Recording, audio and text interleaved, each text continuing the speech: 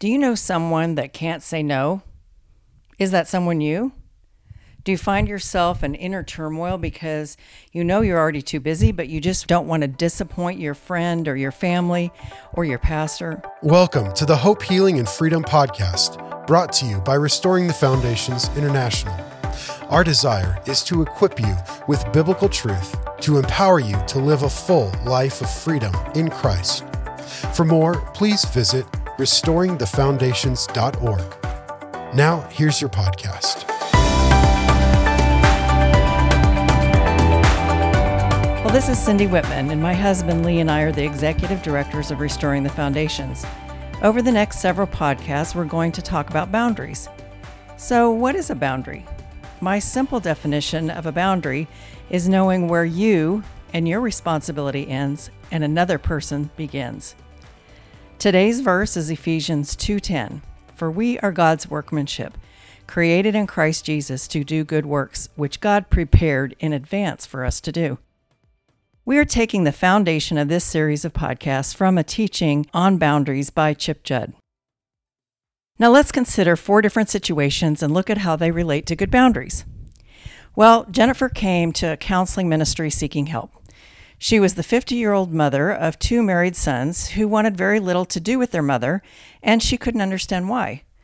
The boys and their wives both lived in the same town as Jennifer, but they only came to her house once or twice a year, maybe for Mother's Day dinner and for Thanksgiving. As we talked about her relationship with her sons, here's what we discovered. When the boys and their families came to visit, Jennifer would take the opportunity to help the boys and their wives by sharing with them how they could be better parents. She even went so far in an attempt to help as to make one son and his wife an appointment with a local family therapist to help them deal with a very difficult child. She, of course, volunteered to pay for the therapy. She was so distraught about the condition of this son's family that she brought it before her women's prayer group at church for prayer, a prayer group that was attended by the daughter-in-law's mother. In our office that day, she could not think of a single reason why her boys would not want to come to visit more often. Jennifer did not understand that she was overstepping her boundaries. Now let's talk about Vivian. Vivian has 3 grandchildren by her oldest daughter, who is a single mother. Her daughter often calls Vivian up at the last minute to ask her to watch the children so she doesn't miss work when her normal babysitter cancels. Vivian loves her grandchildren and feels the need to help her daughter out of a jam, so she never says no, no matter what she personally has planned for the day. Then, when the grandchildren come over to Vivian's house, they often do not have the clothes they need, so she takes them shopping to buy them clothes, and she usually ends up taking them to get something to eat. Vivian doesn't feel like she can say no to her daughter when she asks for help. In the process, Vivian and her husband, Herb, are becoming tired and resentful of their daughter and her children. In their private discussions between themselves, Herb and Vivian blame their situation on their daughter. The problem, however, is not with the daughter. The problem is that Vivian has no boundaries. If you cannot say no, then your yes means nothing. Let me say that again. If you cannot say no, then your yes means nothing. Let's talk about another situation. Lynette grew up with an angry father. He would not rage all the time, but when something triggered him and he went off, he became very verbally abusive. Everyone walked on eggshells around him because no one wanted to set him off. As a parent now with her own children, Lynette would take the children and visit her parents, often without her husband due to his work schedule. On one visit, her father got triggered by something and returned to his verbally abusive behavior towards Lynette. He said very hurtful things about her husband and her children, about her and about their parenting. Lynette was shocked by this behavior because it had not happened to her in many years. She thought that maybe Dad had changed and this behavior was in the past. She called her husband and they decided she and the children should leave her parents' home immediately. It was not a safe environment. Later, as Lynette and her husband talked about the situation, they decided to draw a boundary that Lynette would not go to her parents' home without her husband being present. And if the behavior happened again in the future, they would get in the car and leave immediately. Lynette explained this new boundary to her mother, who immediately took her father's side by making excuses for his behavior. His mother's reactions told Lynette that her mother was not going to protect Lynette and that the situation would remain unsafe. As a result, her family visited less often and for shorter periods of time. The children were not allowed to visit the grandparents alone because it was an unsafe environment. Dad was verbally abusive and Mom stood by and didn't do anything. So they let her parents know that if Dad became angry, they would immediately get in the car and leave. This boundary was not received very well, but it was necessary for the health and safety of Lynette's family.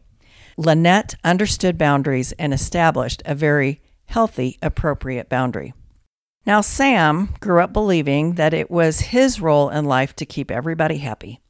Sam had an older sister who was rebellious and caused a lot of turmoil in their family, and Sam often found his mother crying over something that his older sister had said or done. So Sam went to great lengths to see what he could do to cheer his mother up. He felt it was his responsibility to make things better for his mom. This pattern continued into his adult life as well. Sam felt like it was his responsibility to make things better for his friends and family when they were unhappy. In fact, he believed that when they were unhappy, it was actually his fault. Sam did not know that he was responsible for and what he was not responsible for. Sam did not have good boundaries. You know, in order for us to live a healthy and productive life, it's essential that we understand and exercise good boundaries. Boundaries are understanding where we end or where our responsibility ends and where another person's responsibility begins. Boundaries help us to know what our responsibility is and what it is not. Jennifer was trying to control something that was not her responsibility, and in the process inserted herself into a position that she was not invited to enter. God always knocks before entering. We should do the same with others. The foundation for establishing good, healthy boundaries begins by valuing yourself and others.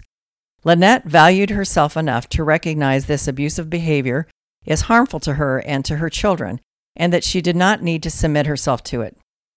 Jennifer did not value her son and daughter-in-law enough to allow them to make their own decisions about parenting their children. Vivian did not value herself enough to know that she could say no to her daughter. Sam did not value himself enough to know where his responsibility ended. So what gives us value? Well, Psalms 139:13-14 says, "For you created my inmost being. You knit me together in my mother's womb. I praise you because I am fearfully and wonderfully made. Your works are wonderful. I know that full well." And going back to our verse for today, we are God's workmanship created in Christ Jesus for good works. We are valuable because we are unique creations of the master builder, God.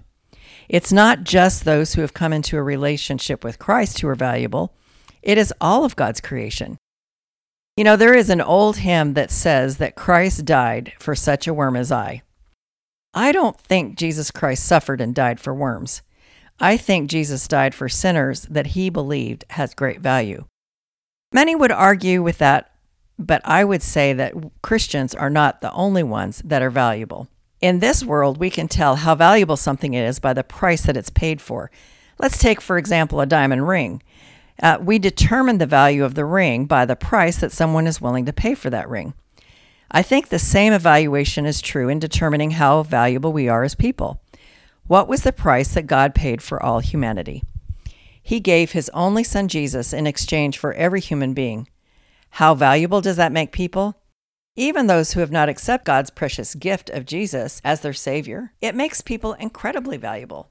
Every human being is valuable in God's sight. But I believe that those who accept God's precious gift of salvation becomes children of God take on a special place in God's heart. We now have the privilege of being able to go to him, to go to God and call him Abba or Daddy, Father. Not everyone gets to call God Father, because 1 John 1:12 says, "But as many as received him, to them he gave the right to become children of God, to those who believe in his name." Believers in Jesus come into a very special relationship with God as our Abba, Father. When we value ourselves and we value others, we become willing to establish good boundaries. Proverbs 25:28 says, "Like a city whose walls are broken down is a man who lacks self-control." Boundaries are a means for you to exercise control over yourself by helping you to enter into rest by controlling where you spend your time, your energy, and your resources. A good example of establishing good boundaries is seen when someone establishes a budget. In order to budget well, you have to say yes to some expenditures and no to others.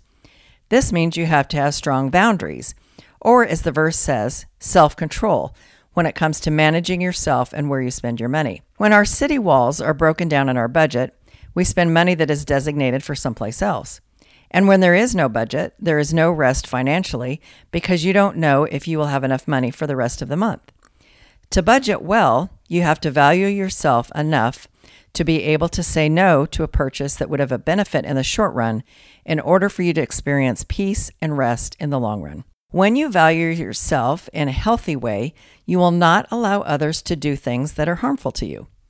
Lynette was able to see that the abusive behavior by her father was not healthy for her or her family. She put a boundary in place that was going to cost her something in the short time with her parents, but it was also going to benefit her and her family in the long run by giving them peace and freedom from abuse. Vivian's value system was not strong enough to allow her to set a boundary with her daughter. Since she could not say no to her daughter and all she felt like she could say was yes, then her yes really meant nothing.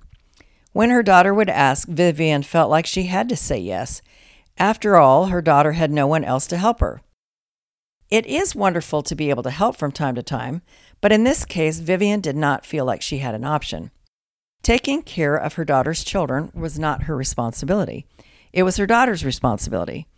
And by Vivian constantly stepping in to bail her daughter out, she was not showing her or her daughter the respect that either one deserved.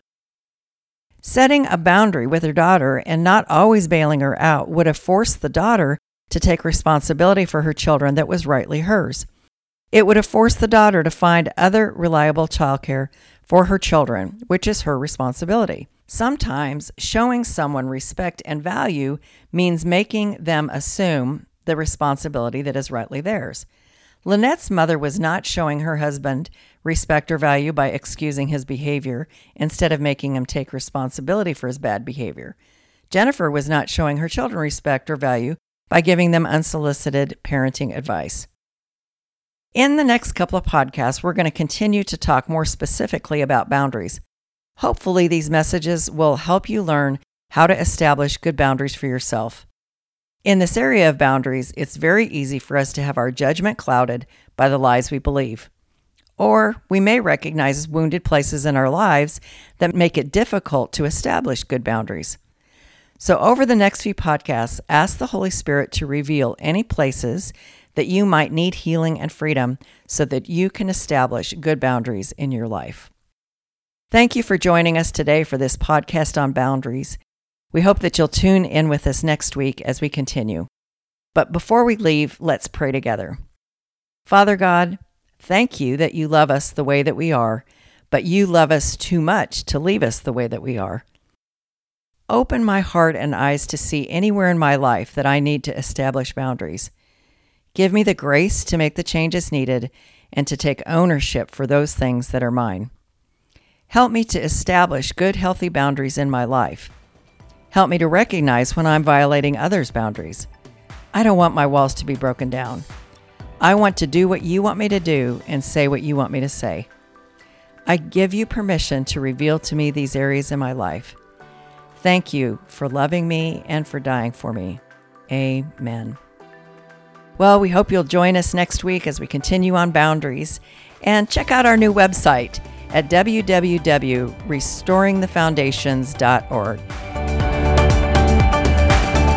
Thank you for joining us on the Hope, Healing, and Freedom podcast today. We pray you are blessed and equipped with biblical truth, empowering you to live a full life of freedom in Christ.